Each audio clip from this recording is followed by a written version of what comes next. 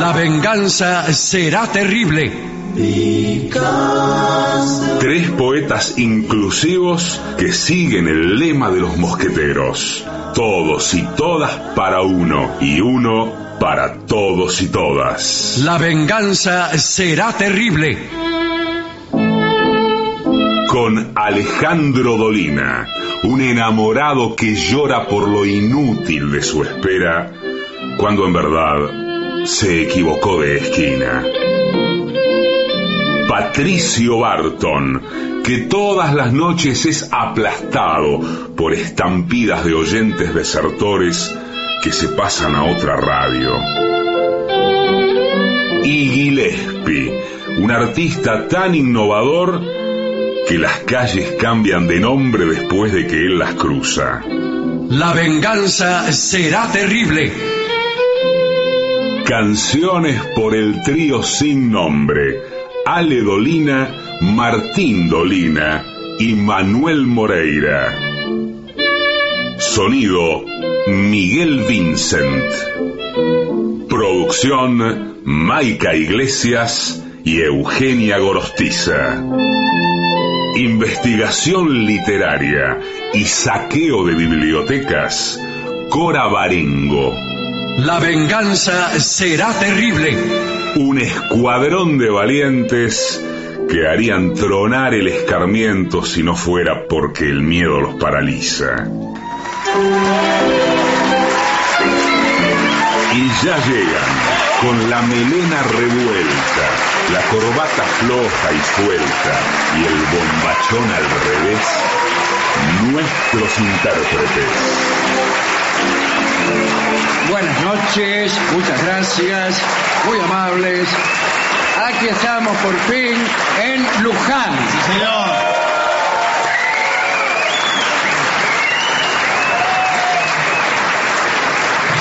Hemos venido postergando esta presentación, Sí, señor. durante varios meses. Incluso mucha gente permanecía en la puerta, Sí. esperando que la función tuviera lugar.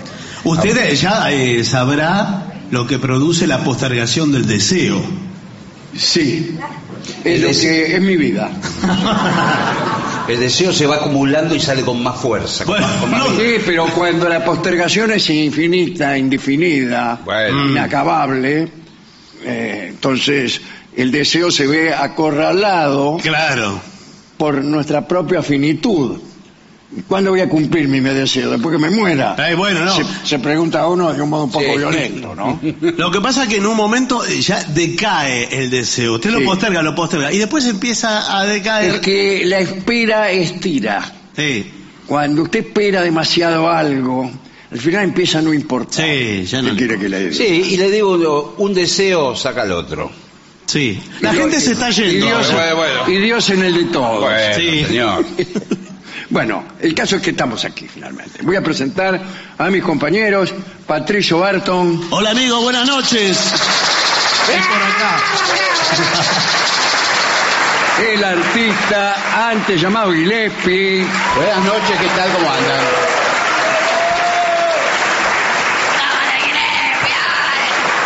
en este momento damas mendocinas le entregan a Gillespie Muchas gracias.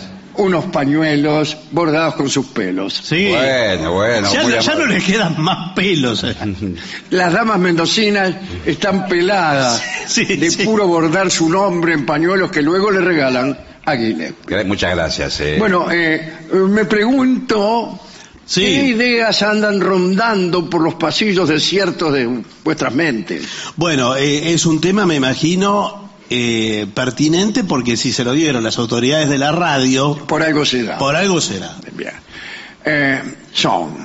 Es un tema psicológico también, Bueno, es mi especialidad. porque es, claro, señales que a lo mejor usted no las ve, Ujú. pero su terapeuta por ahí sí. Y sí, ¿para qué le pago? Si no se ve lo mismo que Señales yo.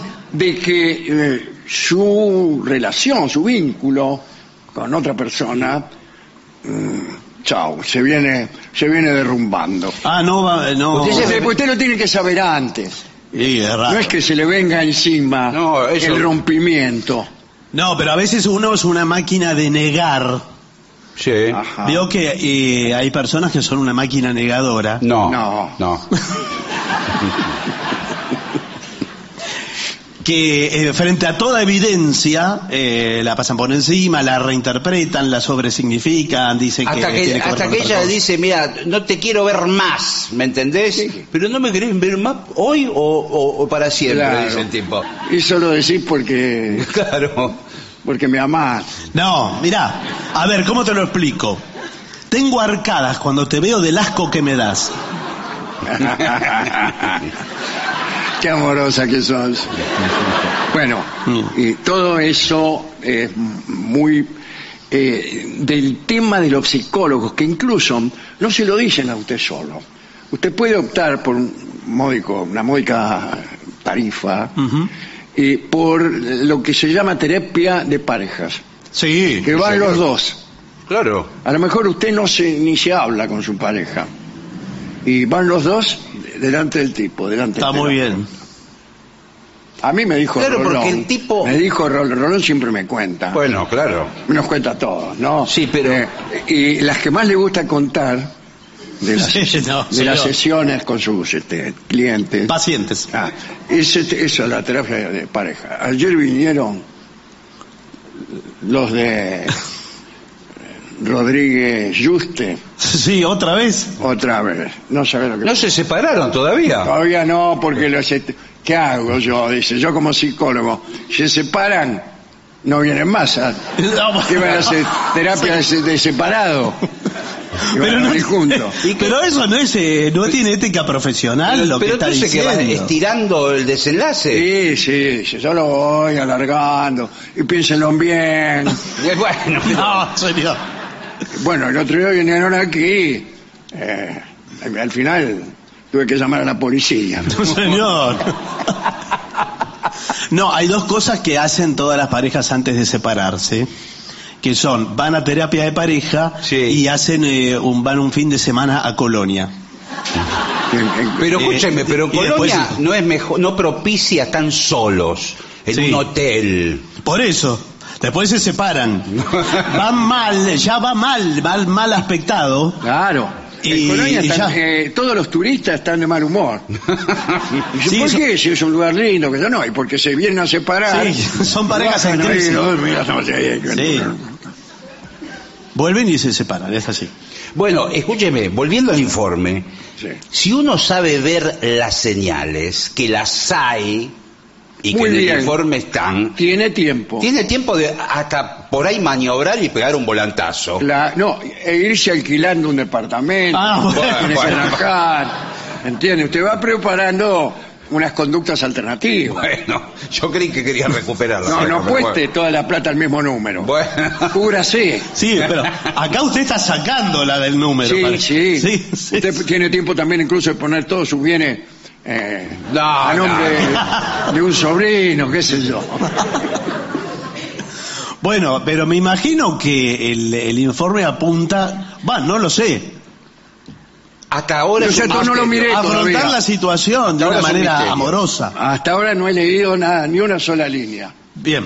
Pero vamos a ver, hay cosas que si uno las empieza a ver, algo quieren decir. Bueno, Y perfecto. después vamos a ver qué puede hacer la terapia, ¿no es cierto? Para eso Sí. tenemos acá al doctor Eladio del Prete. ¿Qué tal? Buenas noches. ¿Qué tal? Que es terapeuta. Sí. ¿Usted hace terapia de pareja, verdad, doctor? Sí, hago terapia de pareja.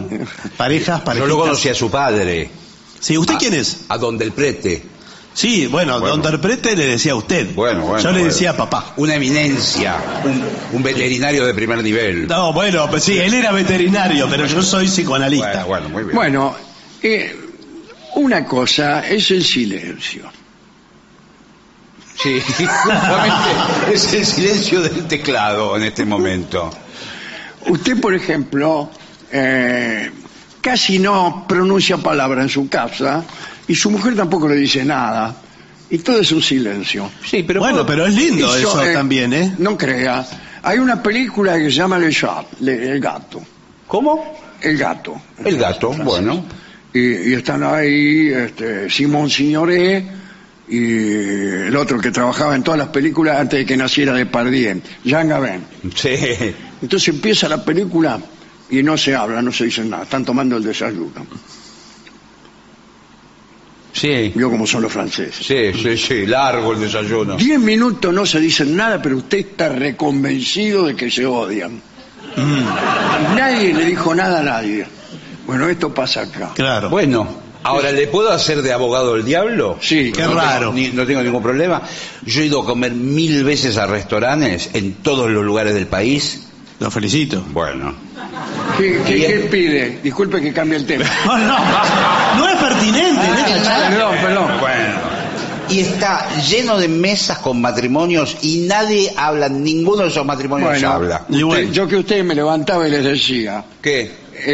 Lo que dice acá este informe. Bueno. El silencio que ustedes están manteniendo es una señal de que el matrimonio está por colapsar. Todos los matrimonios se fueron juntos del restaurante. Bueno, cuando usted nota que su esposa no le habla, en vez de ponerse contento, Sí.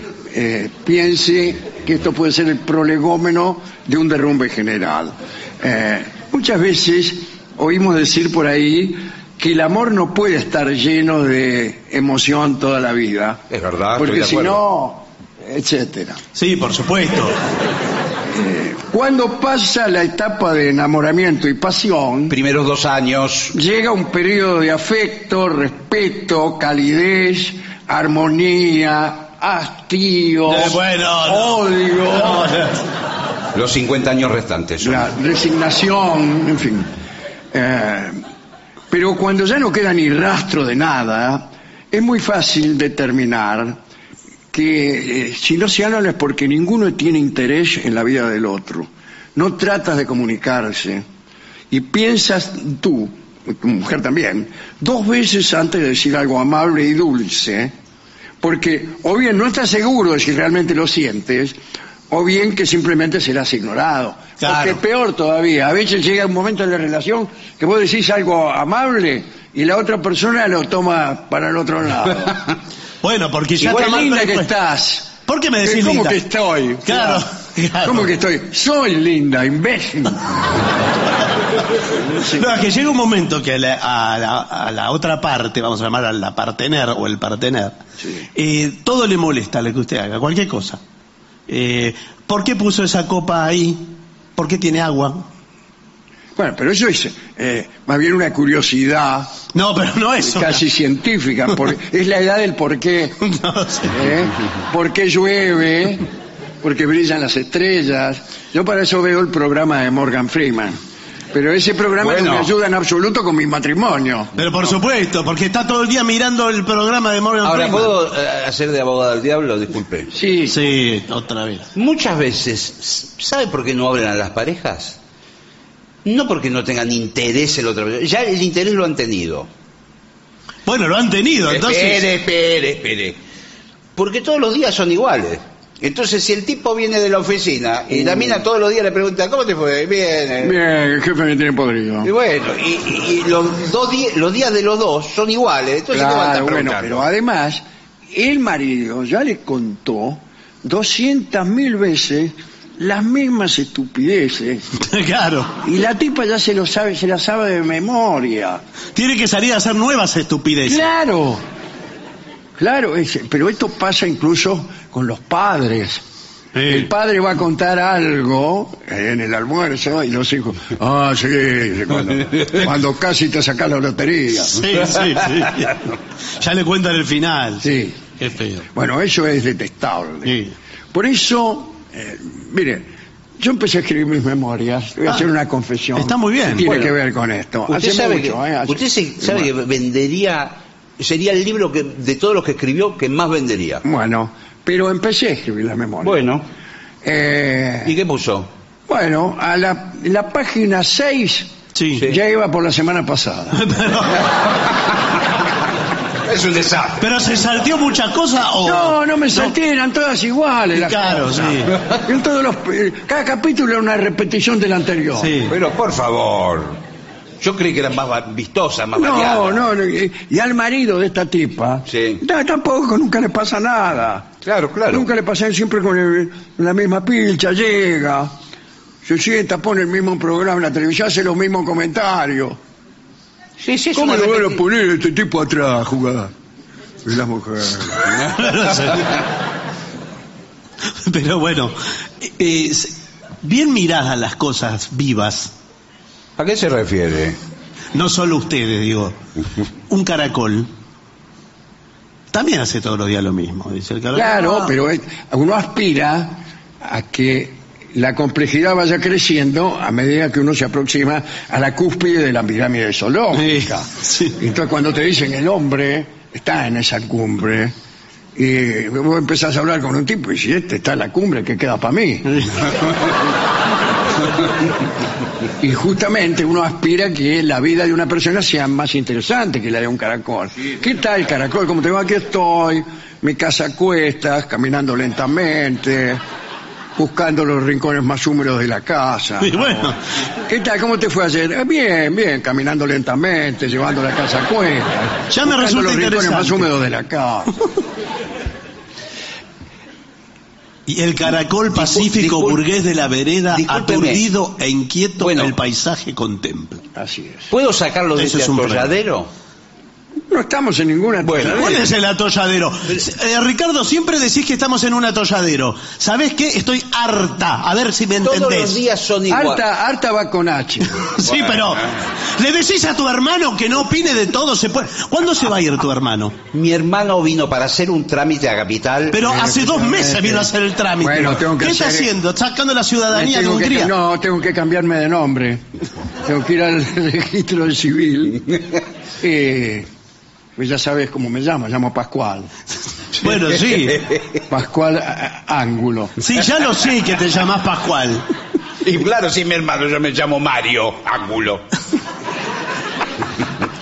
No me expliquen lo que Bueno. son. Yo quiero decir que ¿Es que estoy te molesta, mi harta de hermano? tus comentarios, ¿Es que te molesta, mi harta hermano? de tu hermano, ¿Es que te molesta, que mi dice hermano? siempre las mismas cosas ¿Es que te una molesta, y otra mi hermano? vez. ¿Es que te molesta, mi hermano? Ángulo me llamo. ¡No es un imbécil!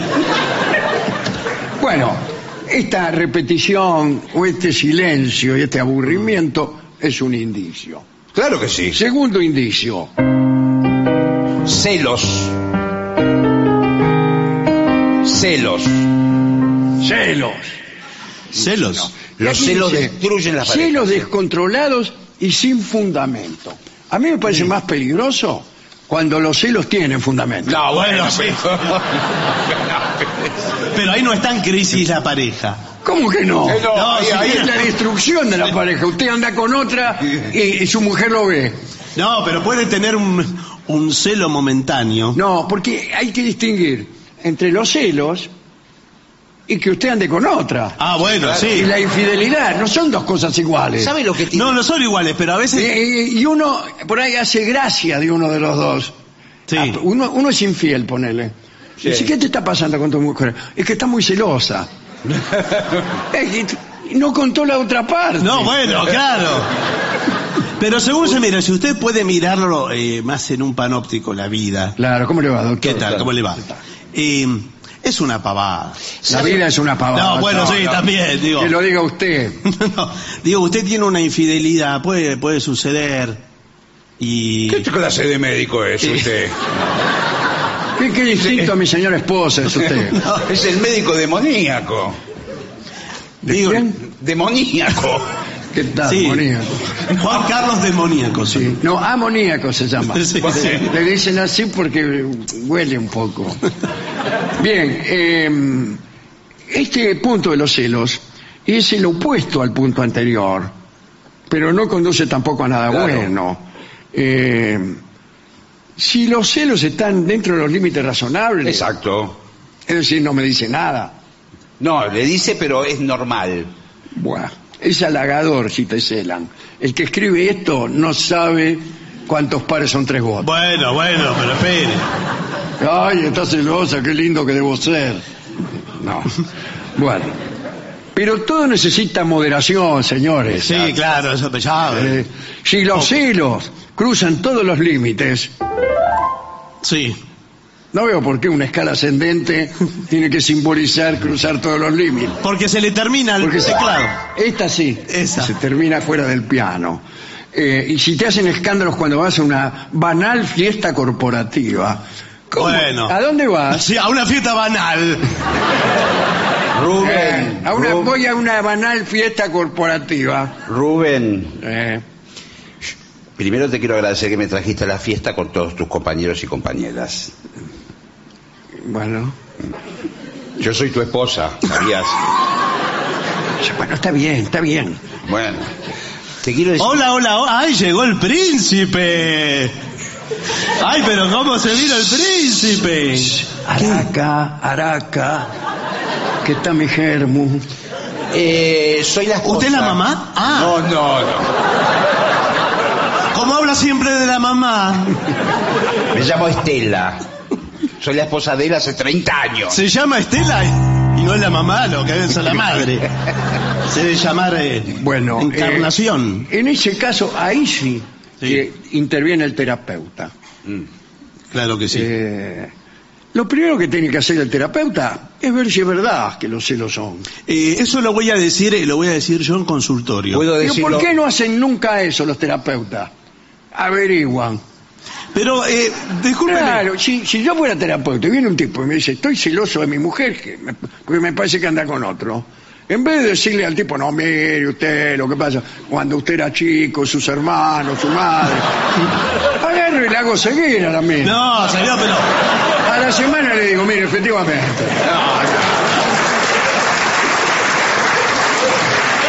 Eso es un terapeuta. No, nosotros vamos a trabajar en consultorio. Veo que estás un poco nervioso. Claro que está nervioso. Quizás ¿Se perseguido. le llegó la hora? Estela. Al picaflor. Un momentito. Yo soy psicoanalista, no soy policía ni detective. Los psicoanalistas se pasan siempre diciendo lo que no son. Y parece que lo que sobra es psicoanalista. Dicen, yo no soy médico, yo no soy policía, yo no soy adivino. Bueno, por eso... Yo no soy sacerdote. ¿Y qué soy? Y lo que queda. Después que nombró todo, lo que queda es terapeuta. Veo que no tenés muchas ganas de estar aquí. No, claro. ¿Cómo voy a tener ganas? ¿Por qué no, claro, decís vos? Porque va a tener que ventilar muchos trapitos. Claro, esto de la sesión de A2 Sí. es lo contrario de la intimidad que necesita una consulta terapéutica. Bueno, pero esta es la idea de que lo vamos trabajando de a 3, ¿sí? ¿Cómo de A3? 1, 2 y 3. Ah, usted se cuenta también. Bueno. Claro. No va a contar. Vos me dijo que no era nada. No, yo, vamos a decirlo de este modo, soy la terceridad en este vínculo que son ustedes dos personitas. ¿Cómo dos personitas? Peso 90 kilos con el freno y la montura. Y yo 89. Dos personitas que se encontraron sus almas y se hicieron chispitas, ¿sí? Se los explico para que vean cómo es el proceso de la palabra. No estamos viendo nada con esas explicaciones Bueno, que consisten en diminutivos. Vamos al grano. El señor me está metiendo los cuernitos. Con otra personita. Y anda haciendo las chispitas por otro lado. Bueno, pero Estela, ¿vos cómo trabajás eso? No trabaja. No, pero yo le digo. ¿Cómo te llega a vos, a tu corazoncito? Yo me enfurezco porque está menospreciando mi superdotada inteligencia. ¿Vos querés decirle algo a Estela? Ya se lo hubiera dicho en casa. Se lo voy a decir acá delante de usted. No, porque a veces las personas necesitamos de un encuadre de ameno y cálido como el que te estoy... Ameno siempre, voy ameno. Como el que podemos tener aquí, y vos le podés decir... Hay una compañerita de trabajo que trabaja en la oficina con el señor, que además es vedette. ¿Usted trabaja en un teatro de revista? No. Ella trabaja en un teatro de revista. Sí. Yo no, imagínense. Trabajo en el correo, igual que ella de día, porque las vedettes ganan muy poco, más donde trabaja ella.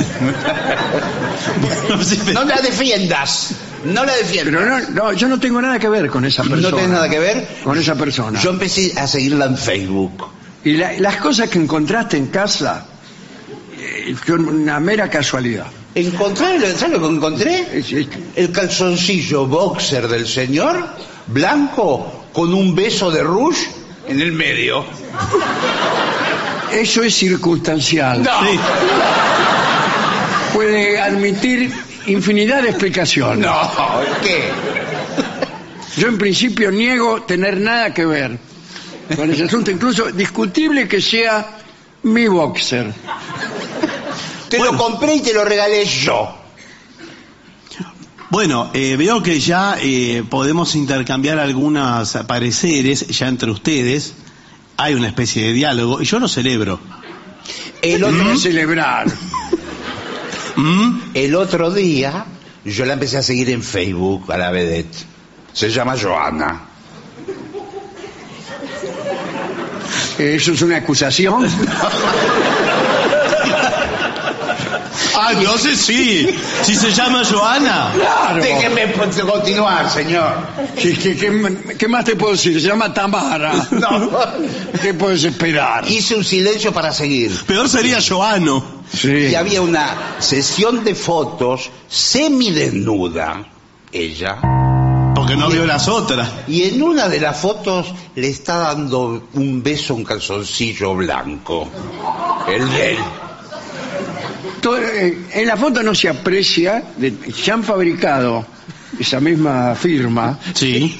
Firma quiero decir una fábrica, ¿no? Sí, claro. El calzoncillo fabrica millones de esos calzoncillos blancos. Con besos, con besos El impresos. beso es algo, bien pudo haber sido fraguado ese beso por tú misma, amor mío. En la siguiente fotografía, ella está acostada boca abajo en la cama, en ropa interior. Sí. Tenga presente que estamos al aire, porque digo, quizás se olvida. No. Sí, porque usted se está entusiasmando. Sí, se está entusiasmando y hay gente que se... Le digo, ¿por qué? Y de fondo, en el sillón, se ve el saco del señor colgado en el sillón. Lo mismo que dije del calzoncillo, digo del saco. El señor ya estudió antes de venir, ¿Pero ¿comprende? qué es esto? ¿Una sesión de terapia o de la comisaría? Bueno, ve, esa es una pregunta pertinente. Como les dije al principio, chicos, ¿Cómo chico? esto no es una comisaría, yo no soy policía, soy psicoanalista, ¿verdad? Entonces, vamos a jugar un rato, ¿les parece? Entonces no es psicoanalista. Vamos a jugar al juego del espejo roto. Bueno, ¿El qué? ¿del qué? ¿El que me deja qué? Del espejo roto. Del espejo roto. Entonces, usted me va a mirar. Este es un espejo roto. Sí. Entonces, va a ver a ella, pero va a decir cómo la ve. Sí.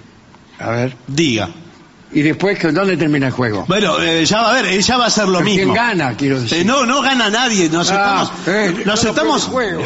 estamos indagando en lo humano, en el vínculo. Claro, bueno, yo la veo, en principio, la veo un poco rajada, porque el espejo está roto. Bueno, sí. Y bueno, no la veo, la verdad. Interesante. La ve Para mí rajada y no la... no hay nada interesante lo que está diciendo. No la ve y cuando la ve rajada. Sí. ¿Y vos qué ves, Estelita? Cuando lo veo a él, No, en el espejo roto. El espejo roto es el señor. Yo soy el espejo... Así le dicen en el barrio. Ahí viene el espejo roto.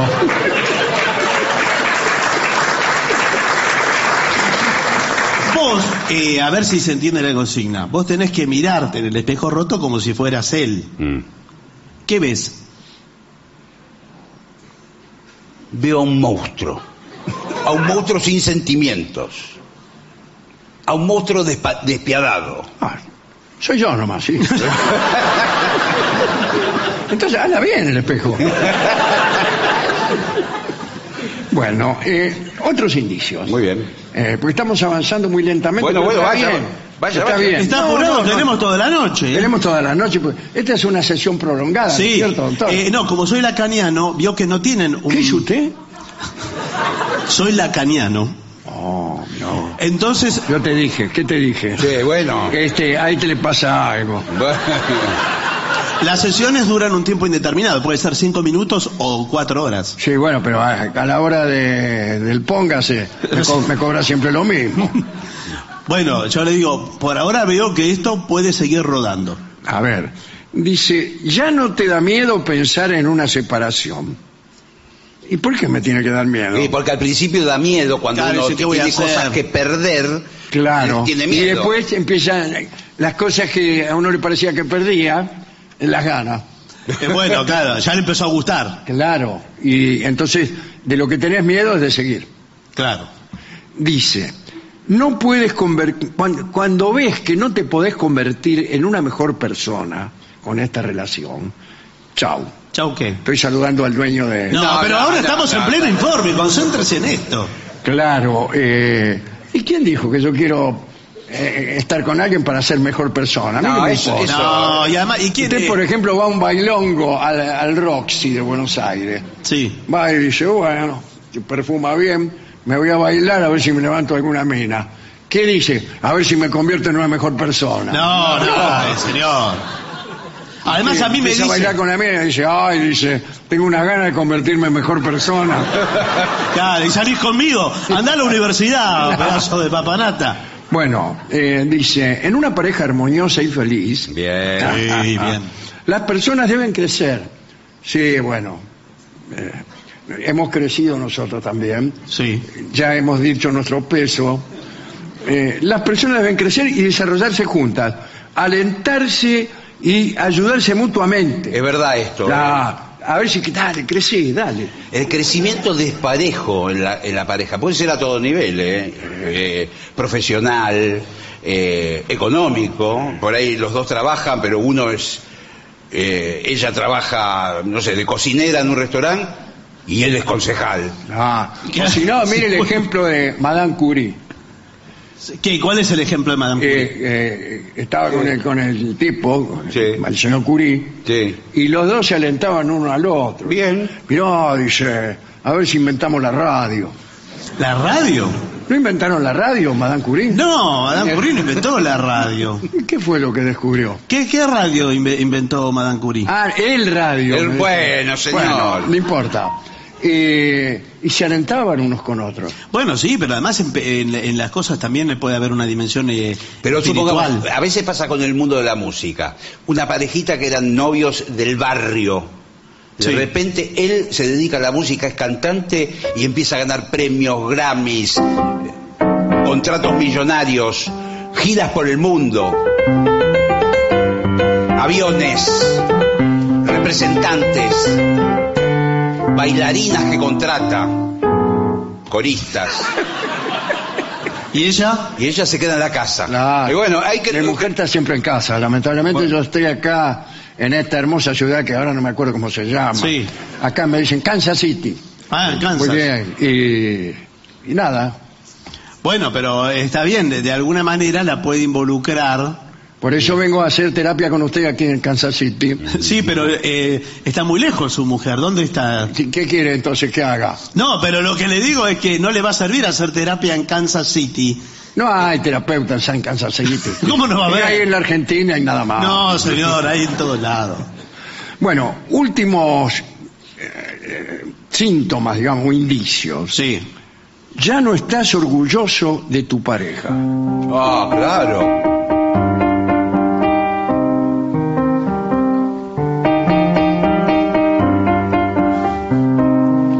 Es lindo, ¿eh? Ya no estoy orgulloso de mi pareja. Después es más difícil. Ya no estoy orgulloso de mi pareja. Y mejor.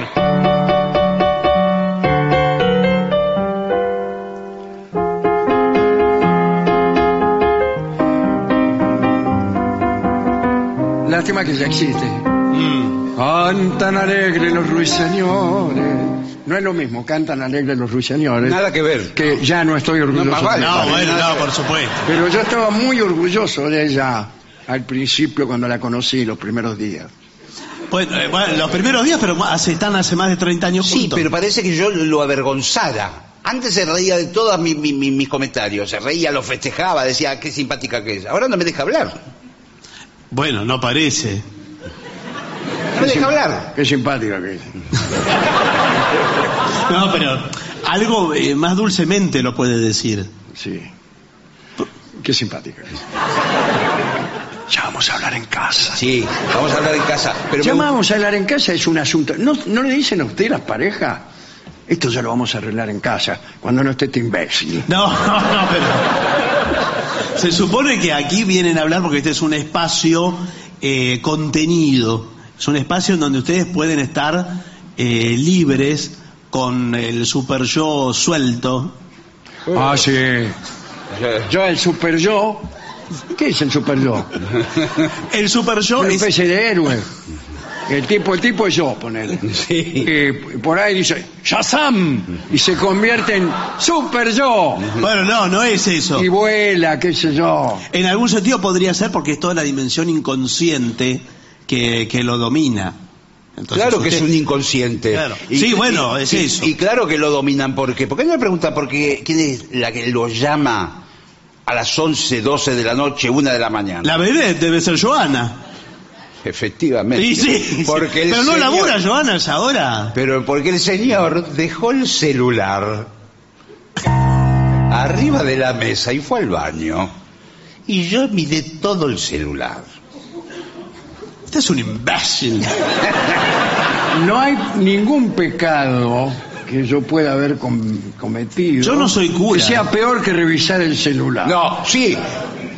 El peor pecado es lo que hay dentro del celular. Bueno, Evidencia circunstancial. No. creo que no está bien que mires el celular. Es que yo miraba, digo, algo raro hay. Y el que busca, encuentra. ¿Y sabe lo que buscaba yo? A Joana. ¿Y sabe qué es lo que encontré? A Joana.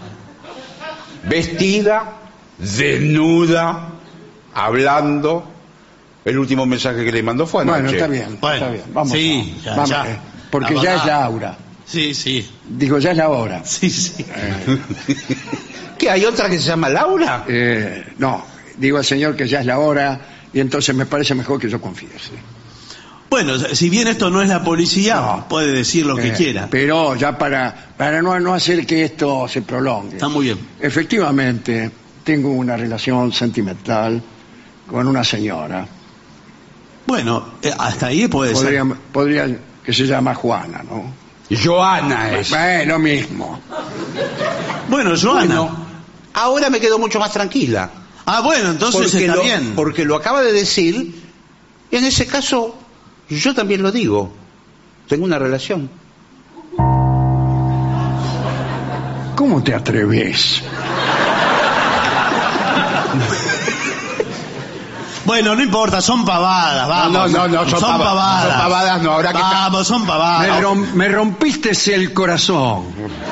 ahora que estamos los tres. Es una pavada. No, por es una favor. pavada. Bien se mira, en un Vos- panóptico. vos te quedás, Es como sí, un caracol. vos te quedás. Es como un caracol Si pacífico. puedo preguntar, ¿con quién tenés una relación? Me gustaría saber. ¿Sabes lo que decía Lacan?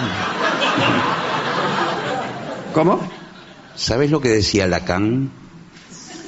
¿La seguimos la próxima? ¿Por qué Lacan? Nunca me lo citaste. Soy lacaniana ahora. Es la misma enfermedad que el señor.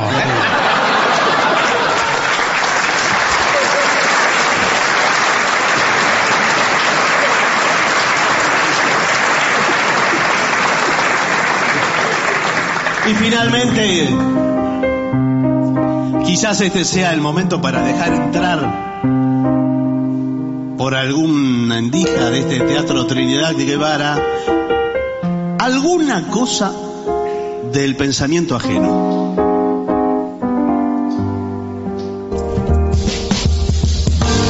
AM750.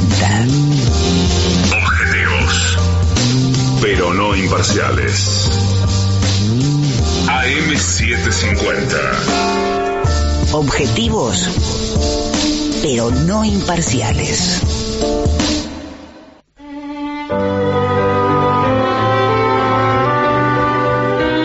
Vamos a hablar del hielo esta noche. Del Bueno, hielo. Del hielo, bueno. Cuando yo era muy niño, había hieleros o hieleros. Sí, sí. Traían, como no había tantas heladeras, la gente compraba hielo. Venían en barras, venían con un carro, los tipos cortaban con un serruchito, y te daban media barra, un cuarto de barra, una barra, y lo traían al hombro con una bolsa arpillera, y lo tiraban para el fondo del patio, y gritaban hielero o algo así, y repartían de casa en casa. Y después uno tenía algo, lo que llamaban heladera, que es una caja como son las heladeras de picnic ahora, pero de unos materiales más convencionales. De metal. De metal, un gabinete ahí, qué sé yo. ¡Pum! Metían el hielo ahí y funcionaba. Lo mismo que cuando hay una fiesta y uno pone hielo en la bañadera y se enfrían las cosas. Y así vivíamos y la gente se moría igual que ahora. Ahora bien, siempre existió el hielo, pero no era una cosa muy difundida, ¿no? Los romanos lo iban a buscar a las montañas nevadas, lo transportaban en grandes bloques y para que no se derritiera tan rápido le ponían también telas, pieles de animales. Duraba poco y hacían falta muchas personas para traer hielo de la montaña, ¿no? El emperador Nerón usaba nieve y hielo para enfriar su jugo de frutas y los vinos. Ah, qué ¡Ay! Bueno, qué bien. el otro emperador, Heliogábalo, que estaba todavía más loco que Nerón, se hacía rodear de nieve y hielo la residencia, toda la casa. Entonces, en los días del ferragosto, del verano, imagínense todo un muro de hielo alrededor de la casa. Como un aire acondicionado. Como un tenía el aire tipo. acondicionado. El tipo andaba ahí lo más fresco. Pero era muy costoso, muy costoso. En los viajes de Marco Polo aparece el uso de hielo en varias recetas de postres helados que se preparaban en China desde tiempos lejanos, ¿no? En el Renacimiento, el uso del hielo estaba bastante organizado. Se aprovechaban las nevadas para acumular en almacenes especiales, o en pozos, o en habitáculos subterráneos. Una cosa que pasaba muy frecuentemente es que la comida se pudría. Y claro. Sí. Muchas veces te invitaban a cenar y vos descubrías unos gusanitos reptando en el manjar que te habían servido. La podredumbre de los alimentos era muy habitual y transportar alimentos a mercados lejanos en condiciones comestibles era algo imposible. En el siglo XIX muchos norteamericanos siguieron un viaje con mucha impaciencia porque había un barco que iba a traer 300.000 naranjas desde Puerto Rico hasta Nueva Inglaterra para demostrar que era posible que no se pudrieran las cosas. No, 2/3 de las naranjas, es decir, 200.000, Sí. estaban podridas. Buah. Entonces había que encontrar la manera de conservar los alimentos en buen estado con elementos más contundentes que ya conocían los romanos. Vamos hasta la montaña y traemos un pedazo de hielo. No, para. Apareció un tipo que se llamaba Frederick Tudor, era de Boston y había nacido en 1783. Primero fue conocido como el loco del hielo, después lo llamaron el rey del hielo. Ve como la gente, uno empieza a ir bien y ya te chupan las medias. Y con este muchacho cambió el comercio internacional para siempre, no solo de hielo, de todo. El hábito de conservar hielo para el uso particular era bastante usual en las familias de Boston, que tenían muchos lagos por ahí, incluso estanques dentro de sus estancias. Y el hielo, le voy a decir una cosa, ¿no? El hielo elaborado con agua de lago es un producto maravilloso, porque se produce solo, costo cero. Claro. Y en el frío se te congela el estanque, fenómeno. Y sale un hielo limpio. Claro. Y si uno va a los lagos grandes es un recurso infinito. Infinito, ahí no cuesta nada. Pero lo que faltaba era la infraestructura para almacenarlo, donde lo guardamos, y también la falta de un mercado donde venderlo. Y era necesario encontrar una forma de cortar el hielo, desprenderlo a gran escala, construir almacenes, obtener derechos comerciales, poner en marcha una cadena de agentes, sobre todo generar demanda en lugares donde el hielo no se había visto nunca. Por ejemplo, este tipo, qué grande si le vendemos hielo a los habitantes de La Habana o de Río de Janeiro. Estoy de acuerdo con él. O Jamaica, nunca vieron hielo. Tudor pensó que podía hacer una fortuna exportando el hielo de los lagos de Massachusetts a zonas más templadas. Y un buen día embarcó unas toneladas de hielo en un velero en el que zarpó con destino a la Martinica, allá donde Judas perdió el poncho. Sí. Y bueno, todos pensaban que era una broma, que está loco este. Pero uno de los aspectos prominentes del carácter de este señor Tudor era el desprecio total de la opinión de los demás.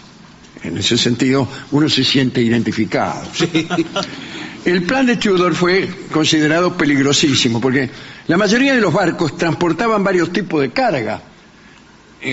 Todos tenían miedo que el hielo se derritiera y se mojara todo el resto de la carga.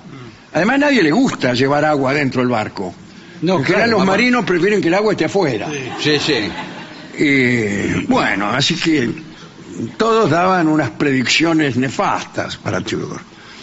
Pero como nadie quería llevarlo en su barco, se compró un barco él. Y llevó este primer cargamento a la isla de Martinica el 10 de febrero de 1806. Una parte considerable del hielo se derritió. Y sí, me imagino. Era un viaje de 3 semanas, 2.400 kilómetros. Pero sorprendentemente, una parte aguantó. Tudor comprobó que existía un mercado para el hielo y bueno. De las, creo que llevaba 180 toneladas, me parece, bueno, no importa, quedó bastante. Y entonces, cuando vieron que el barco no se había hundido, los otros pesqueros, barcos de carga, dijeron, bueno, sí, nosotros lo transportamos. Y aparte inventó algo fenómeno. A Boston llegaba el algodón del sur de los Estados Unidos. Y de vuelta, esos barcos que volvían al sur a buscar más algodón, no llevaban nada. Vacíos. Porque en el sur no compraban ninguna cosa que se hiciera en Boston. Entonces tenían que ir lastrados, quiere decir, le ponían piedras para que el barco tuviera un peso mínimo. Y entonces le dijo, bueno, ¿qué le parece si llevan hielo? Le va a salir gratis y yo le voy a pagar un poquito. Entonces, a costo bajísimo, empezó a transportar hielo hacia el sur. Un genio. Un genio. Poco a poco fue mejorando la conservación, lo guardaba en almacenes con paredes de madera ahuecada. Usaba mucho acerrín. Parece que esto es un consejo para las damas que quieren guardar hielo en su casa y que no se les derrita. Bueno, no sé si hay gente... Paredes revestidas de acerrín. Pero sí, ya existen heladeras, todo, señor. No importa. Bueno. Las ventas, la mayoría de las ventas iban a los bares y cafés, donde ofrecían dos novedades: helados y bebidas frescas. Por ejemplo, en La Habana. Nunca habían visto hielo, todo estaba caliente en La Habana. Claro. Llegó Tudor y empezó a ganar fortuna. Y se peleaban los dueños de los cafés para que él les vendiera el hielo. En 1825 iban muy bien las ventas, pero dijo, no, tengo que inventar una manera más rápida de cortar el hielo. ¿Qué hacía? Los cortaba de los lagos. En invierno se congelan. El tipo iba y empezaba con, imagino, unos tipos. Entonces inventó una especie de arado o de trineo tirado por caballos que iban haciendo unos surcos. Con unas cuchillas. Después venían los tipos, ya con los surcos hechos, metían una sierrita y los cortaban en bloques de 60 por 60. Pero había triplicado la producción. Después los trabajadores empezaron a cobrar bien, hasta que Theodore decidió llevar el hielo a la India. Claro, ahí eran 25.000 kilómetros. Y ahí fue donde cargó 180 toneladas de hielo y llegaron 100. Ah, bien, bueno. Llegaron 100. Y pues imagínense lo que es la India. Si usted vende algo en la India, sí. Chau. ¿Chau qué? Estoy saludando otra vez a... No, señor. Bueno. Me imagino que por peor que le vaya, vende 10 millones de lo que sea, es un fracaso. Claro. Claro. Bueno, llegó un momento en que los barcos de los Estados Unidos, un momento hasta la guerra, un poco antes de la guerra de secesión, 1863, bueno, transportaban más toneladas de hielo que de ninguna otra cosa salvo algodón. En el algodón y después el hielo. Y pasó algo mejor todavía para Theodore. Llegó el tren. Claro. Pero ahí el hielo demostró su máxima efectividad. Porque ¿qué hizo el tipo? No es que vendía hielo, sino que le daba el hielo al ferrocarril y con ese hielo el ferrocarril refrigeraba los vagones y empezaron a mandar carne por ferrocarril. Y llegaron, la primera langosta llegó a Chicago en 1842, traída de la costa. Y los habitantes de Chicago se acercaban a verlas como si este crustáceo fuera originario de un planeta remoto. No habían visto nunca una langosta. Y empezaron los competidores. Claro, me imaginé. Claro, entonces buscaban formas de diferenciar el producto. Inventaron al agua de tal lado o de tal lago una u otra virtud. Si era del lago Wetham, más años de vida, te alargaba la vida. Ah, el hielo. Si era del lago Ontario, te curaba varias enfermedades y prevenía la calvicie. Bueno. Y ojo con el hielo del lago Ashmere, que daba entusiasmo sexual a quien lo veía. Me gusta la palabra entusiasmo sexual. Sí. Qué raro vinculado al hielo el entusiasmo Qué sexual. raro. Es raro, ¿no? Pero vio cómo son los publicistas. El negocio crecía, pero las ciudades también crecían. ¿Y qué les pasó? Se le empezaron a contaminar algunos de los lagos. Chao. Ya no era el agua cristalina y pura. Empezaron acá la industria a tirar desechos al pozo, por decirlo de alguna manera. Y cada vez se hizo más difícil. Las autoridades sanitarias venían a ver este hielo. ¿Y eso que hay ahí qué es? Un pedazo de langosta podrida. Bueno, para terminar, digamos que la industria del hielo había transformado a los Estados Unidos. Había mejorado la posibilidad de conservación de los alimentos, pero había desarrollado también la industria de los alimentos frescos. Después vinieron otras cosas. ¿Qué pasó? Un día un tipo inventó la refrigeración artificial. Acá ponemos el agua y se hace hielo sola, no tenemos que ir 24.000 kilómetros para allá. Y Frederick Theodore murió. No por esto. No, murió porque tenía que morir. Por otra cosa, imagínense. Y la industria aguantó un poquito más. Ya empezó el siglo XX, la refrigeración artificial destruyó la necesidad de ir hasta los lagos, hasta las montañas, y la demanda constante de hielo natural, se diluyó. como siempre, algunos obcecados seguían ahí firmes, buscando guiro natural y diciendo que el guiro natural era mejor que el que se hacía con las maquinarias, ¿no? Pero al final se fundieron todos. Para peor, nació la heladera eléctrica, la heladera de las casas, familiar. Y entonces ya todos teníamos cubitos. Claro. Yo alcancé a vivir una época en que no todos tenían heladera en el barrio, entonces se cedían cubitos los vecinos. Ay, me da una cubetera que venían a buscar los cubitos. Qué bárbaro. Sí. Y bueno, quiere decir que todo lo del tiempo pasado nos produce una sensación de añoranza. Bueno, estaba pensando que el amor también produce eso. Lo mismo que cuando uno se acuerda del hielero. Pero era peor el pasado. Bueno, pero... No por la heladera, a mí que me importa la heladera, pero era peor.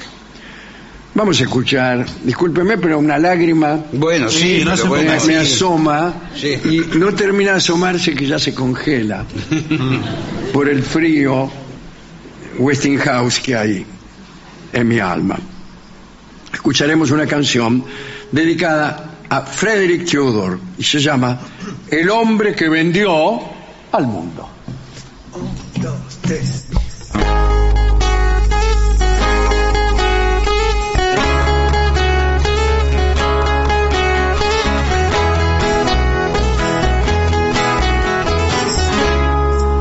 We passed upon the stairs.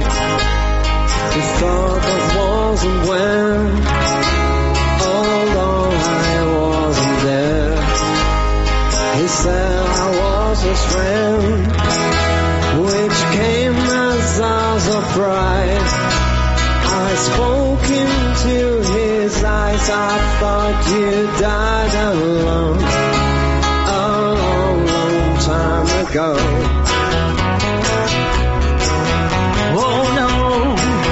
Not me, will never lose control. Your face to face with a man who's all the world.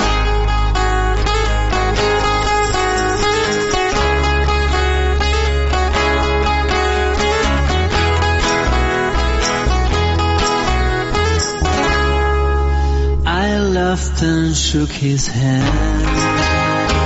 Made my way back home. I searched for a foreign land. For years and years I roamed. I gazed a gazeless stare. We walked a million hills. I must have died alone a long, long time ago.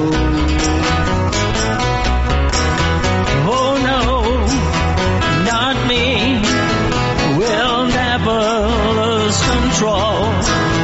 Your face to face with a man who's all the world.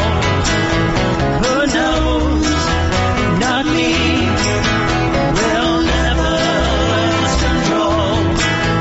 Your face to face with a man who's all the world.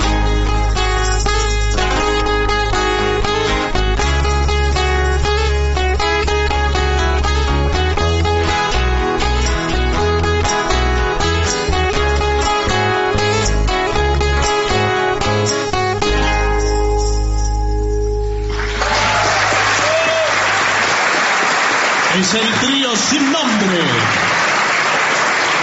ADUNILAM, la Asociación de los Docentes de la Universidad Nacional de La Matanza.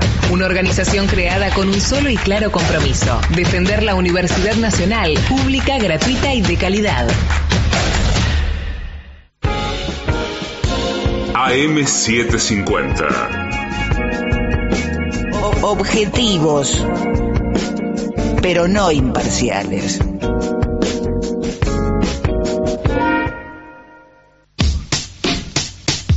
AM750.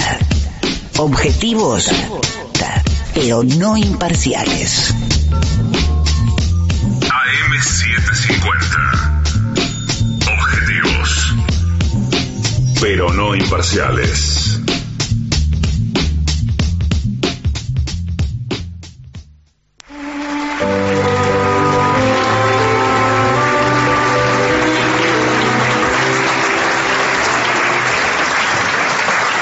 Continuamos, La venganza será terrible. Estamos en el bello Teatro Trinidad Guevara de Luján. Finalmente estamos aquí.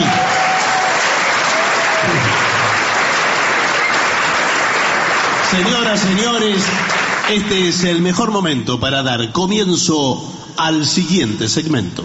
Trabajos que nadie quiere. Bueno, Tenemos una investigación en todo el mundo. ¿En todo el mundo? Sí, trabajos que nadie quiere porque o no se gana mucha plata, o son peligrosos, o algo. Bueno, perfecto. Es una investigación seria, ¿no? Ya, solo para poner un ejemplo de lo que vamos a hablar. Bueno. Minero de carbón en China. Nadie quiere... Bueno, Bueno, lo de en China es un detalle, porque... No es un detalle. En China nadie quiere ser minero. Ah, bueno, pero porque minero de carbón no quiere ser dice, mucha gente, es insalubre. Le doy el siguiente dato. En 2012 murieron 1.384 ñatos en accidentes en minas de carbón y se muere mucha gente. Sí, claro Pero que eso sí. es nada más que un ejemplo. Está bien. Bueno, Ahora vamos bueno, muy bien. a lo verdaderamente interesante. Experto en desactivar explosivos. Sí, claro. A veces Buenas tardes. tienen dos cables ¿Sí? y tienen que cortar con un alicate. Si se equivoca de cable, vuelan todos. Pero espere un poquito. La mayoría de las veces que hay amenaza de bomba en lugares, son falsas alarmas, hay un bulto. Sí. No, señor. Buenas tardes. No. Hay un bulto sospechoso. Sí. Entonces se encienden todas las voces de alerta, un bulto sospechoso. Evacúan la zona. Lo primero que hay que hacer. Y llaman a la brigada de explosivos. Sí, señor. Hola. Que es la profesional Generalmente la brigada de Y explosivos. después dice no era nada, era una pavada, era un sándwich de milanesa. No, bueno. Que se No olvidó. era nada porque solamente publican cuando no es nada. ¿Sabe lo que hace muchas veces la brigada de explosivos? Lleva una camioneta que es absolutamente blindada. Sí. Mete el bulto adentro de la camioneta, cierran con llave, le ponen un explosivo y la hacen explotar. Sí, pero Y no vuela la camioneta porque está vuela la camioneta. por ¿Qué se dentro cree? está destruida la camioneta. Bueno, O algo así. Pero lo que dice usted es verdad. Uno viene, se lo digo como un tipo que tiene una larga experiencia en este trabajo de desactivar explosivos. ¿Usted desactiva de explosivos? Sí, yo ahí tengo mucha experiencia en esto, ¿eh? se juega la vida a cada minuto. Sí. ¿Hace cuánto tiempo trabaja en esto? Una semana. Ah, bueno, pero eso no. Soy el más veterano. Bueno, otra vez. Hola, sí, buenas Sí, tardes. buenas Vengo a tardes. reemplazar a mi compañero. Llena el formulario aquí y el testamento acá. Dice, bueno, nadie quiere eso. No. Es No. cierto, siempre hay que cortar uno de los Claro. cables. Entonces, la mitad de los tipos que van a hacer un trabajo mueren. Pero espere. Porque se equivocan de cable. Yo vi en todas las películas que transpiran y van mostrando Sí, la eso cuenta. es peor porque por ahí se moja un cable. Sí. Muestran la cuenta regresiva que faltan Generalmente segundos. Siempre 0,7, algo así. Sí. Y finalmente, les cuento el final. En el último... No explota. Bueno, pero porque... En la película En no la explota. película. Pero... A mí me gustaría hacer una película así, bien, con campanela. Sí. No sé si es el director ideal. Entonces, hacemos toda una cosa ¿Sabe cómo con se llama? suspenso, espérese, con suspenso. Entonces, toma del reloj, 10, Sí. Sí. 9, 8, la mina que mira, 7, el Cuidado. tipo, una vieja que está así, 6, Ay, un tipo que le cae la gota de sudor, 7, el reloj pulsera del tipo, ya 7 estamos mal, sí, volvió. 6 era pasó para el otro 5. lado, 5, 4, 3, Ay, 2, No. 1. Mueran todos. Pero Malísima la película. Pues se tiene que salvar. Y termina que mueren todos. Sí, así se llama la película. No. Y encima se llama así. Mueren todos. Malísima, La señor. gente se va del cine, ¿va? Mueren todos. Usted no podrá creer el final de esta película. Claro. Mueren todos. La última creación de Juan Campanella. No va a ir nadie, señor.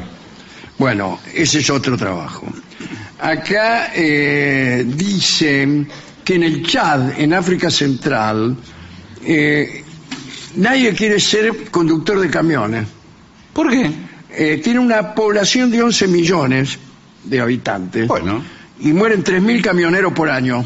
¿Pero por qué? ¿Pero por Por qué? accidentes que se producen. Pero bueno, ¿por No, qué hemos manejado? yo ¿Por he las visto- rutas que están mal? Bueno, las rutas están bastante mal. Ah, bueno. No, y muchas veces van por la cornisa. Yo he visto documentales, van por la cornisa Claro. y el precipicio. Acá tenemos, buenas tardes, soy el ministro de ¿Cómo le va? Rutas. Tenemos un problema que es la ley de rutas, hay un pequeño error. Sí. El ancho máximo de los camiones es mayor que el ancho máximo de la ruta. Pero escúcheme, ¿por qué no? Bueno, pero modifiquen la ley. Pero ¿cómo van a...? Como es muy difícil. No, no es difícil. Modifiquen la ley. ¿Pero cómo señor, va a mandar por las montañas? El camión va a la mitad afuera, al aire. Y bueno, ahí tiene. La mitad afuera, la mitad adentro. Chau. No, bueno, no, Bueno, pero eso no es una explicación, me parece una barbaridad. Bueno, le digo, por eso no conseguimos ya más camioneros. Bueno, Y sí. esto empeora la cosa, porque los que manejan los camiones no son camioneros. Son ciclistas, Porque no quiere. tipo que usted viene en un monopatín. Claro. Veo cómo se ve la gente que anda en monopatín, ¿no? Son Una especie de sí, saltimbanqui. Sí.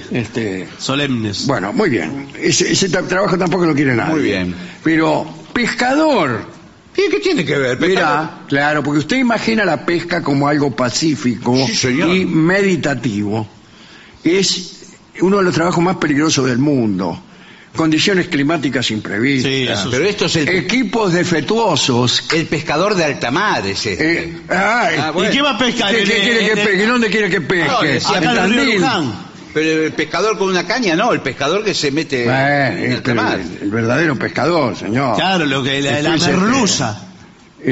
Tiene también una de las tasas de mortalidad más altas. Nadie quiere ser pescador. Sí, más tasa de mortalidad tienen los pescados, señor. Sí, Sí, bueno, bien, claro. Vi una película, no era de Campanella, vi una película que agarra el barco de pescadores, una tormenta, una marejada, el barco va para arriba, para abajo, y llega un momento que el barco queda abandonado, ninguno de los pescadores queda. ¿Y dónde están? ¿Se fueron?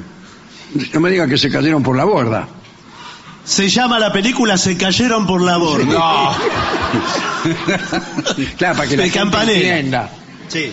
Ahí empieza la trama de la película, llegan a rescatarlos, no hay nadie, y ahí empieza, esa es la primera parte, después no le cuento como si. Ahora viene, se cayeron por la borda 2. Bueno.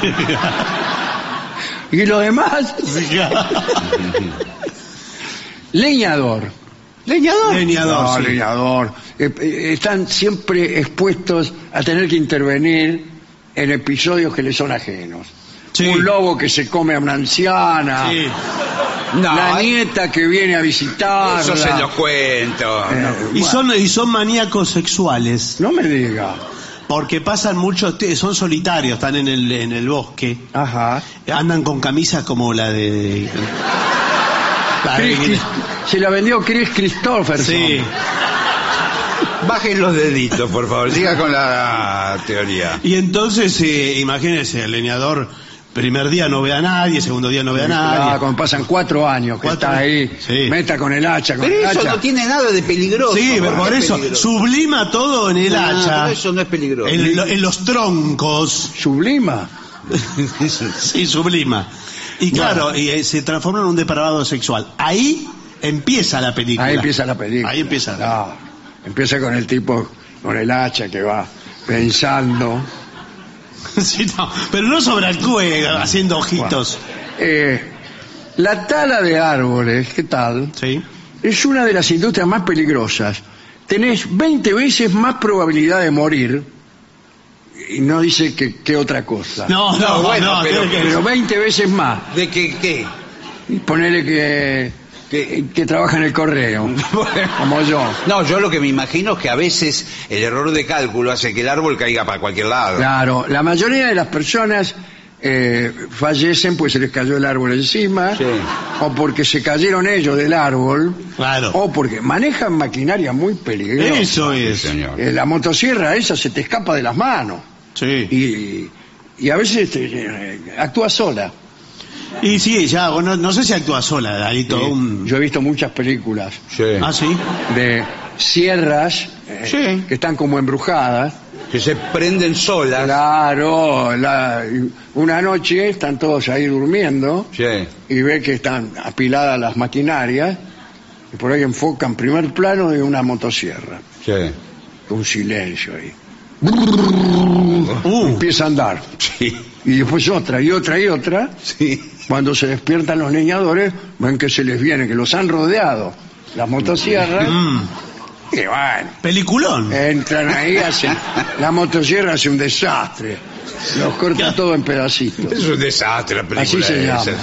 No. Últimos. Bueno, aquí ahí está luchador de cocodrilos, que no sé cómo es. Pero eso es un trabajo, no sé. Es un trabajo del espectáculo. Ah, bueno. El mundo del espectáculo. Bueno, el doble de riesgo en general, Sí. del cine y de todo. Sí. A veces lucha con cocodrilo, a veces se prende fuego, se arroja de un... se tira de un tercer piso en una pelea, cae rompe la ventana llena de vidrios y cae al vacío. Sí, sí. Claro. O come berenjena. No, bueno. señora. Más riesgo. Guía de montaña también. ¿Sí? No Y lo sí, quieras porque a la nadie. montaña usted la ve hermosa en una foto o en un video, una película, ve la montaña hermosa. Pero esa belleza, así de bella, es de peligrosa. Por la montaña, Sí. usted donde ¿Quién es? pisa, Estela. 80% de los que escalan montaña se caen. claro, va pisando, por ahí se desprende una Hay piedra. una rajadura Sí. Claro. así. Bueno, no importa bueno. cómo, señor. Pero de todas maneras, nosotros los alpinistas, ¿Qué tal? o alpinistas también, Sí. trabajamos las metas. ¿Las qué? Las metas. Sí, sí. Meta todo el día. Qué poca paciencia tiene por ser alpinista. ¿Cómo primera se ve, pregunta, eh? Ya me tiene ya harto. contesta mal en la primera pregunta. Se ve que te cae todos los días. Para nosotros hacer cumbre Ah, sí. es... ¿Hacer qué? Hacer cumbre Ajá. es superar un nivel de... Bueno, lo velocidad. máximo. Dentro del alpinismo llegar a cumbre es lo alcanzamos un máximo. clímax. Y de alguna manera, uno es la montaña y la montaña es uno. Oh, qué difícil. Así se lo digo. Claro, y ¿cómo hacen para no equivocarse? Porque No, señor, digo. viene un alpinista y se le empieza a subir a usted encima. No. La montaña... Oh, yo me creo que era la montaña. No, señor. La montaña nos habla. La montaña... No me diga, le dije. Y le digo más. A mí me contaron que La montaña la tenemos adentro. Eso me habían comentado. Bueno. Yo la vi esa película también. No es para todo público. No, ya sé, me imagino que. Trabaja Joana. Último trabajo, que es ordeñador de serpientes. ¿Por dónde se la ordeña? No. Perdón. La serpiente, primero que la serpiente no se deja ni tocar, no le gusta que... Imagínese ordeñarla. La serpiente ¿Pero qué es? Discúlpeme, pero nunca oí hablar de leche de serpiente. Bueno, Porque siempre no es la es primera eso. vez. No, es el veneno lo que le sacan. Claro. Ah, Le sacan el veneno para envenenar no, para... a otras personas. No, con el veneno, con un procedimiento científico, transforman el veneno en el antídoto del mismo veneno. Eso no puede ser. Sí. Para mí venden directamente el veneno y cuando no tiene ganas de envenenar a alguien va y se lo compra al tipo. Dice, pasan todo el día empujando serpientes. Claro. ¿Cómo empujándola? ¿Dónde? ¿Cuál es la espalda para empujarla? Ah, no, un recipiente de plástico para ordeñarla. El veneno de serpiente, aquí está. Se usa para muchas cosas. ¿Vio? Ahí está. Pero la más importante es en la investigación médica o para producir... Antídoto. Muy bien. Bueno, Tenía pero razón el señor. ahora, ¿cuántos ordeñadores serpientes hay? Porque tiene que laburar de otra cosa, no pueden estar toda una jornada laboral ordeñando Sí, serpientes. sí. Acá lo que dice es que se aplican medidas de seguridad, Sí, claro, porque... pero cada proceso de extracción es muy peligroso. La tasa de ordeñadores que no ha sido mordida en el trabajo es casi nula. Claro. Todos alguna vez fueron mordidos, y de los que fueron mordidos, la mayoría ¿Qué? es picha. Bueno, Porque Está bien. la tiene que agarrar de acá de la nuquita a la serpiente y llevarla con la cabeza al tarrito y le ponen le apoyan Y le- los dientes. Y le hacen que escupe. Sí, sí, sí. Lo aprieta- pero no tiene... Y le aprietan la nuquita. Sí. Y no tiene empieza una pinza, la de la parrilla. Antes usaban una pinza como la de picar boleto, Sí. Sí. pero se enojaban las serpientes. A la serpiente le gusta el dedo. Pero la serpiente la pinza, que con la que usted, por ejemplo, agarra los chorizos, Sí, ¿qué tal? ¿cómo le va? ¿Será esta? No, señor, por favor, le estoy diciendo porque estamos en un informe. La pinza con la que agarra los chorizos de la parrilla. Bueno, usted lo agarra con la mano, el Claro. chorizo. Y no, la pinza como la del panadero también. Claro. Sí, un poco más larga Sí. para no quemarse. Bueno, con esa agarra a la serpiente, es perfecta. No la agarra ni loco, la serpiente se mueve por todos lados. Y aparte tiene que tener la precaución de no equivocarse, porque la serpiente es igual de un lado y del otro. Claro. De no agarrarla de... Por ahí le aprieta la cola. ¡Ay! ¡Ay! ¡Escupi!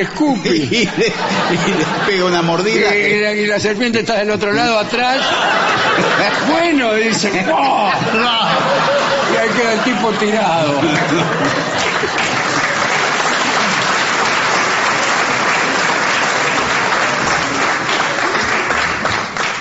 Señores, vamos a hacer una breve pausa para dar comienzo al bailongo. Muy bien.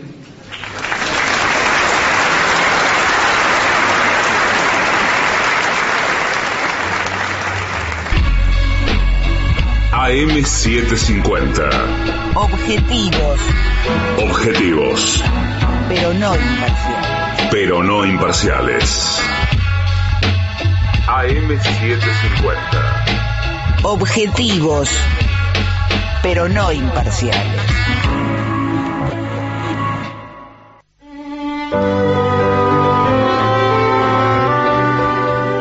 Y ya llega al Teatro Trinidad Guevara de la ciudad de Luján nuestro querido y nunca bien ponderado maestro, el sordo Arnaldo Gansé. Le acompañan esta noche a nuestro querido maestro, los integrantes del trío sin nombre, Manuel Moreira, el señor Marcos Lozano y su guitarra, y el licenciado pentacadémico Ale Tolida.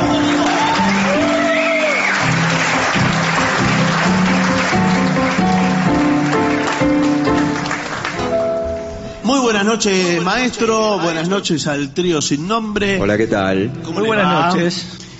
Aquí para Aldo. Aldo. Le piden Rueda Mágica, que creo que es el Tema de Fito de Páez. Fito. Sí, señor. Puede ir con algo de percusión. Puede de percusión, traje hoy pandereta y traje maracas. Pandereta, por favor. Muy bien. ¿Puede ser? Claro. Bien.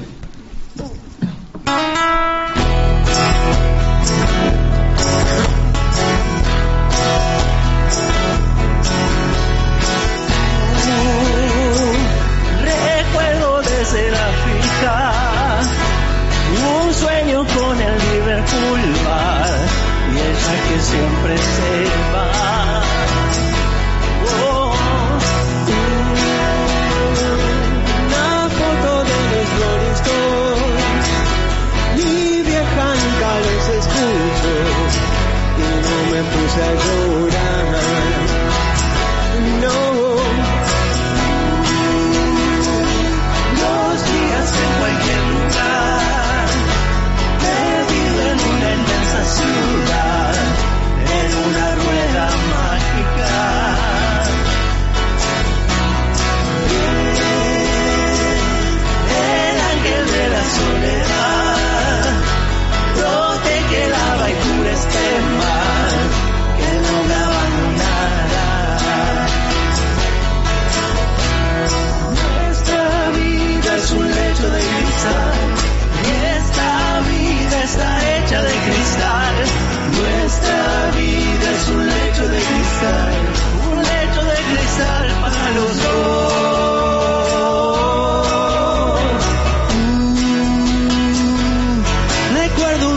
como hoy. Me fui de casa a tocar rock and roll y no volví nunca más. Nuestra vida es un lecho de cristal. Nuestra vida está hecha de cristal. Nuestra vida es un lecho de cristal. Un lecho de cristal para los dos. Podrías verlo así.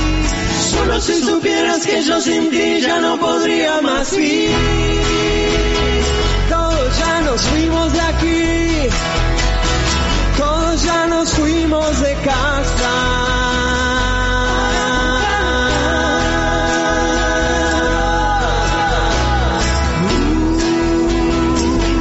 Recuerdos de Sudáfrica, un sueño con el Liverpool.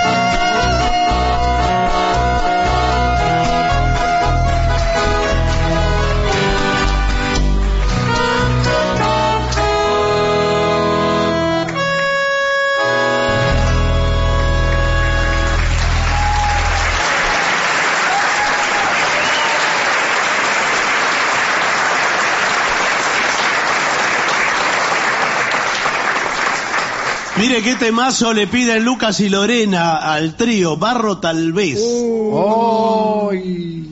No lo sabemos. Ah, bueno. Del Flaco Spinetta. Bueno, vamos a ver. Lo han hecho algunas veces. Puede Claro. ser, sí. Una vez sí.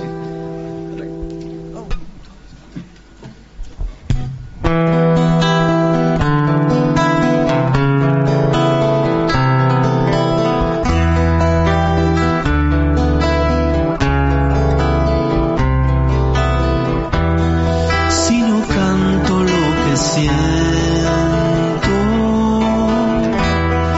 me voy a morir por dentro.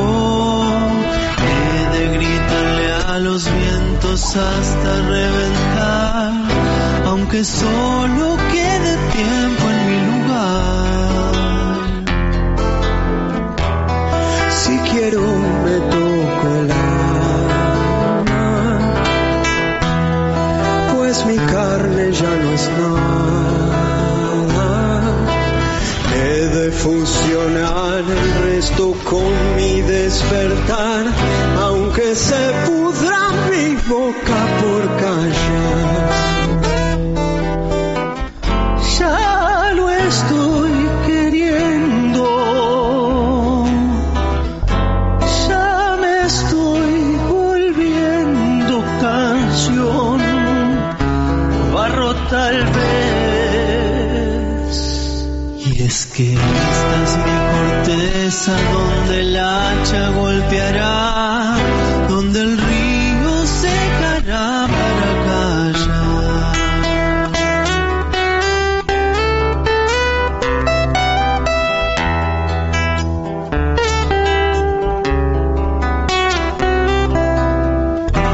Si quiero me toco el alma,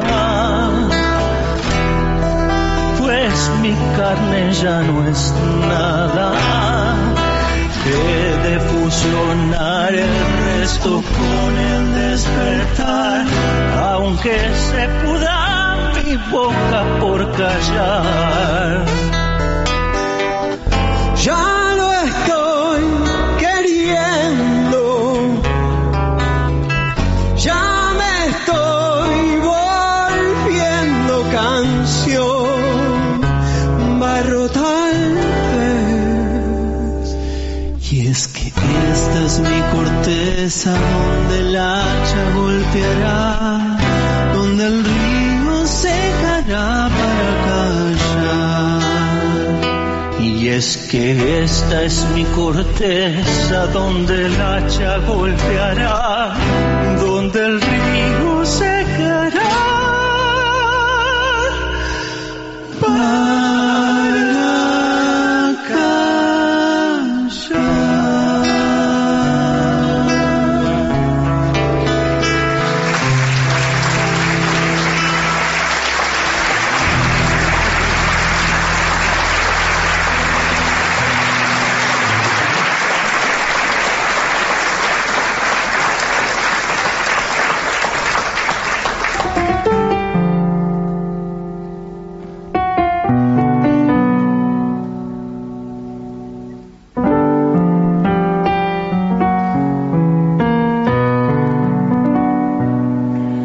Vivir así como hasta ayer era la muerte.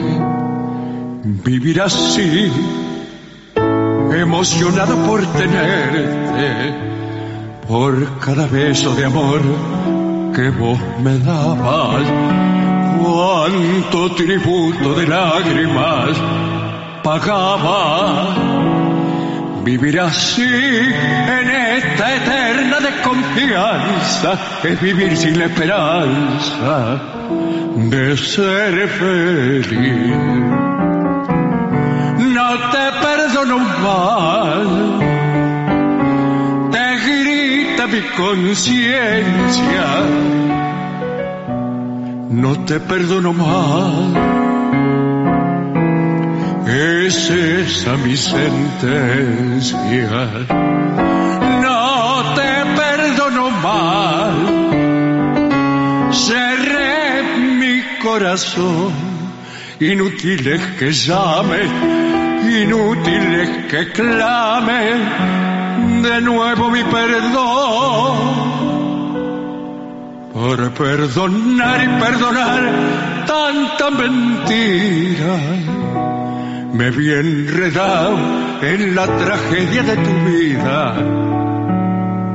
Fue milagroso alejarme de tu lado y regresar del camino equivocado. Vuelvo otra vez a recorrer el buen camino que en ciego desatino dejé por vos. No te perdono más, te grita mi conciencia. No te perdono más, es esa mi sentencia. No te perdono más, cerré mi corazón. Inútil es que llames, inútil es que clames, no te perdono más. Muy lindo, maestro. Muy bueno.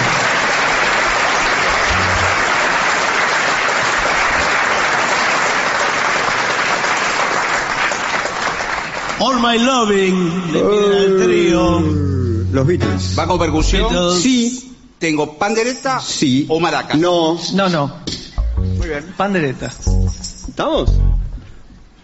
1, 2, 3 y... Close your eyes and I kiss you. Tomorrow I miss you. Remember I'll always be true. And then while I'm away, I'll ride home every day. I'll send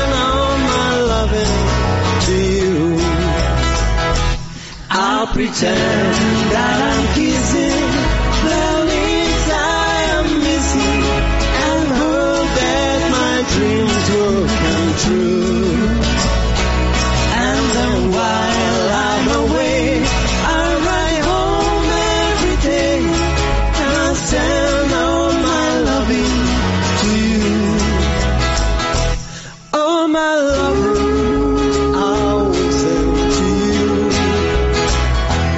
All my loving, darling, I'll be true. Hey!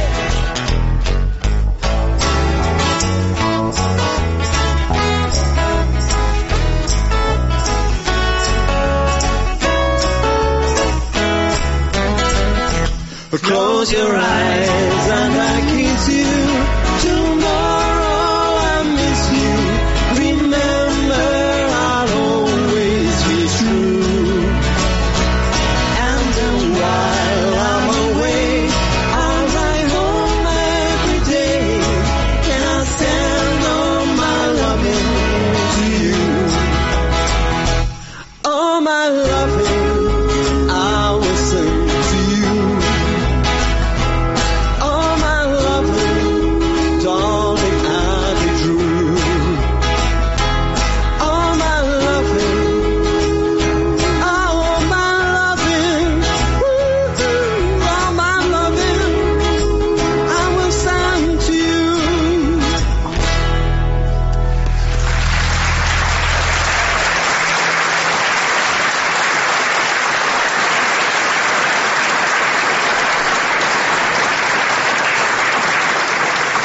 Y ya asoma en el Teatro Trinidad Guevara de la ciudad de Luján el resplandor dorado de la trompeta de Gillespie.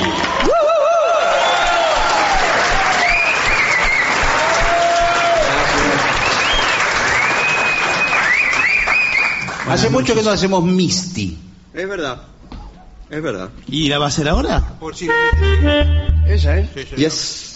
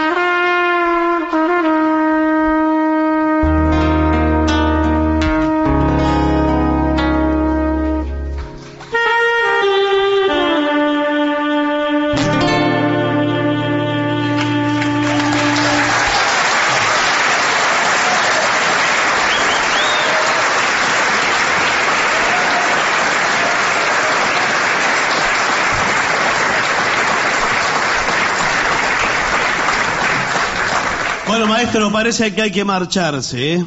No me diga. Sí. Bueno, Los vamos vamos. a agradecer a todos los que están esta noche aquí en el Teatro Trinidad Guevara de Luján. y vamos a hacer la última canción. Sí, señor, y está dedicada a no solo un escritor, historiador, novelista y posiblemente candidato a presidente. No, ya no se puede anotar. Ya no va ¿Sí? a ser. Estuvo amagando candidato a presidente. Sí. Fraude. Bueno. Le voy a decir una sola palabra. Fraude. Bueno, esta canción será la última de esta noche y le agradecemos a todos ustedes la paciencia que nos han tenido. Muchas gracias.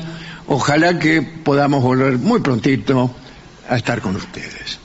Han quedado, me han dicho, afuera porque no alcanzaban las entradas muchas personas. A ellas es inútil que les agradezcamos porque si no están ahora. Y me va a decir, por ahí lo escuchan por la radio. Bueno, qué sé yo. Bueno, no, sí, será, yo no puedo estar en todo. Con esos modales así. No, señor.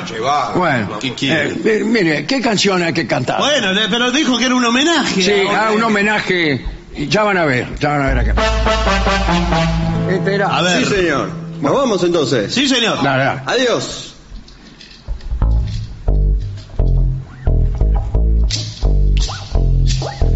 Mempo giardinelli. Mempo giardinelli. Mempo giardinelli. Mempo giardinelli. Hit the road, Jack. Don't you come back no more, no more, no more, no more. Hit the road, Jack. Don't you come back no more. What you say? Hit the road, Jack. Don't you come back no more, no more, no more, no more. Hit the road, Jack. Don't you come back no more. Oh, woman, don't dream so mean. You're the only old woman that I ever seen. I guess if you say so, gotta pack the things and go. That's right, hit the road, Jack. Don't you come back no more, no more, no more, no more. Hit the road, Jack. Don't you come back no more. What you say? Hit the road, Jack. Don't you come back no more, no more, no more, no more. Hit the road, Jack. Don't you come back no more.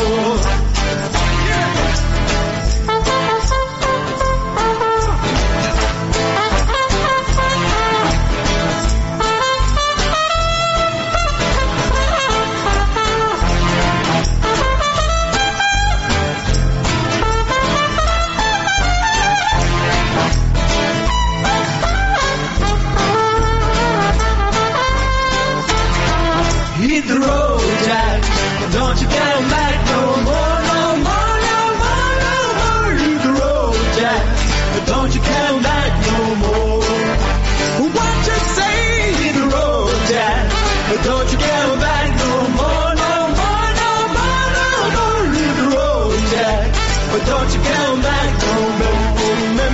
Don't you come back no more. Don't you come back no more. Don't you come back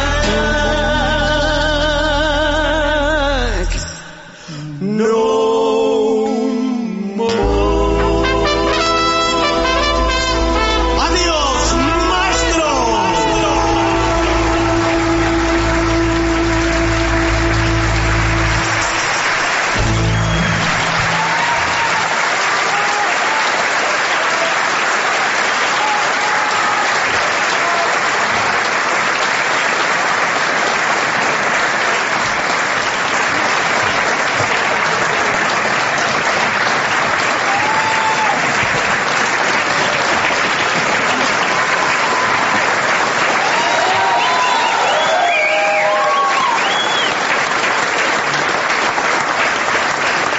Y para finalizar, 2 palabras bastan. Gracias.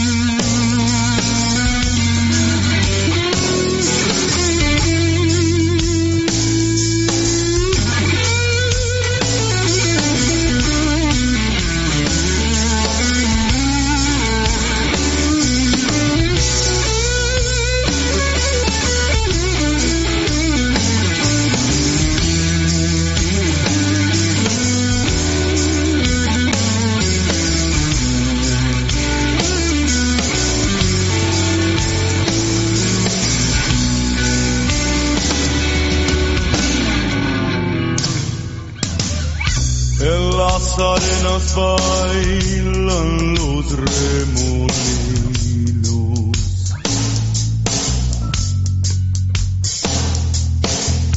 El sol juega en el brillo del pedregal.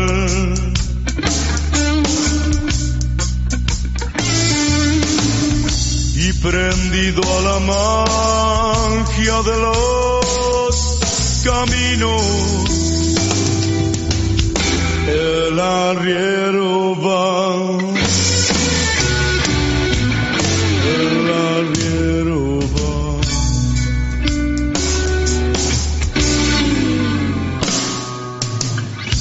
Es bandera de niebla, su poncho el viento.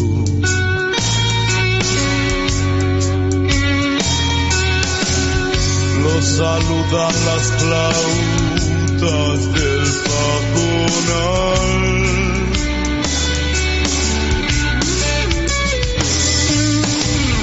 Y apurando a la tropa por esos cerros, el arriero va, el arriero va.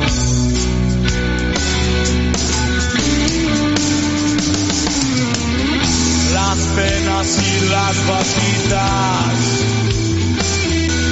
se van por la misma senda. Las penas y las vaquitas se van por la misma senda.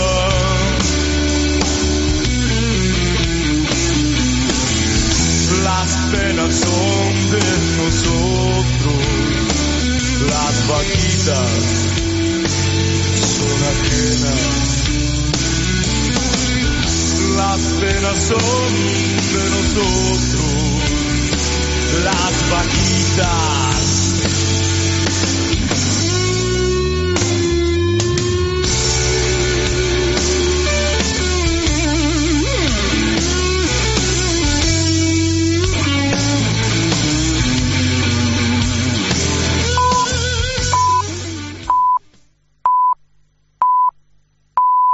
AM750.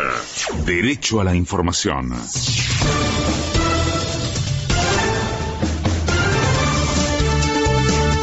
Es la hora 1:55. La temperatura en Buenos Aires es de 25 grados 8 décimas. El cielo está despejado, humedad 61%. En la ciudad de Mendoza, 26 grados 4 décimas. Fue presentada una denuncia por el dictamen irregular de la ley ómnibus. La demanda fue impulsada por la abogada Valeria Carreras contra todos los diputados y diputadas que prestaron su firma para habilitar el tratamiento de la norma. Los acusa de falsificación de documento público y falsedad ideológica. Recordemos que el dictamen acordado en comisión no era el mismo que pretendía llevar el oficialismo al recinto. Fue detenido el quinto sospechoso de ser partícipe del crimen de UMA. El último capturado se llama Ariel Acuña, se encuentra a disposición del fiscal del caso, Pablo Rossi, y aún se desconoce cuál fue su participación en el hecho. No obstante, la ministra de Seguridad, Patricia Bullrich, celebró la detención a través de redes sociales y acusó al imputado de asesino de niños. Río Negro. Advierten sobre el peligro de incendios en el Bolsón. El Servicio de Prevención anticipó que para este fin de semana se esperan condiciones extremas de riesgos de incendios forestales por temperaturas y fuertes vientos. Se trata de los factores determinantes para la propagación de las llamas. Deportes. Hoy se disputan 3 partidos más por la fecha 1 de la Copa de la Liga Profesional. A las 17 en el Estadio Nuevo Gasómetro, San Lorenzo se enfrentará a Lanús. Luego, desde las 19 en Vicente López, Platense se medirá con Boca. Por último, a partir de las 21 en Avellaneda, Racing recibirá a Unión de Santa Fe. El dólar oficial cerró en 871 pesos, el paralelo en 1.220 y el riesgo país en 1.848 puntos. Tránsito. Para hoy no se esperan cortes ni manifestaciones en la ciudad o en sus accesos. En Buenos Aires la temperatura es de 25 grados 8 décimas, el cielo está despejado, humedad 61%. En Mendoza 26 grados 4 décimas. Federico Martín. Somos AM750. Derecho a la información. Más información en www.pagina12.com.ar. Desde Buenos Aires, Malena 750. Pasa tangos como ninguna. No fue solo por tu culpa que perdí todo. Es que entonces yo tenía un otario corazón que decís que te engañaron con un mundo de promesas, que volvés arrepentida que recién me comprendés, que querés y se acabaron tus delirios de grandeza. Hoy tenés de recompensa lo que vos te mereces. Me alegra que hayas vuelto después de todo un año con ese vestidito que yo te regalé. Tu lujo, tus alhajas me hubieran hecho daño. Qué bien que te has portado, volviendo como ayer.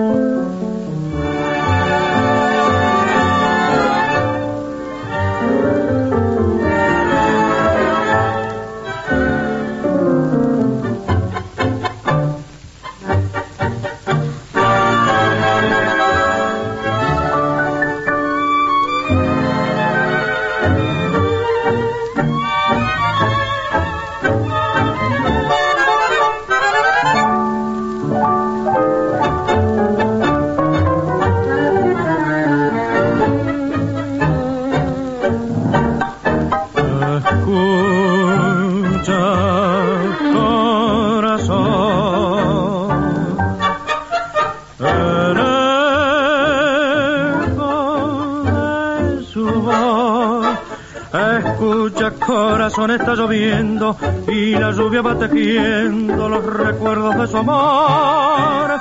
Qué pena, corazón, no es ella ni es su voz, tan solo la obsesión que me domina, el recuerdo que castiga desde su adiós.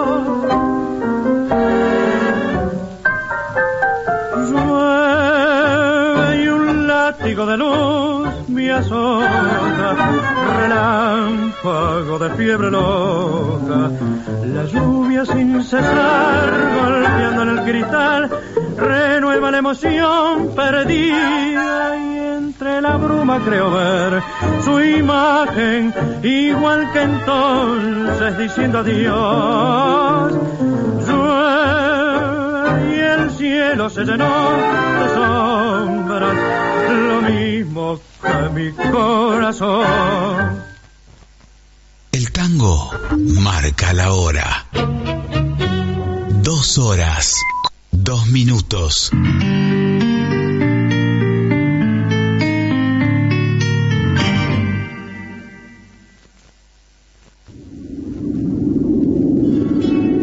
Tinta roja llora. Amores perdidos. Noche de tango. Malena pasa tangos como ninguna.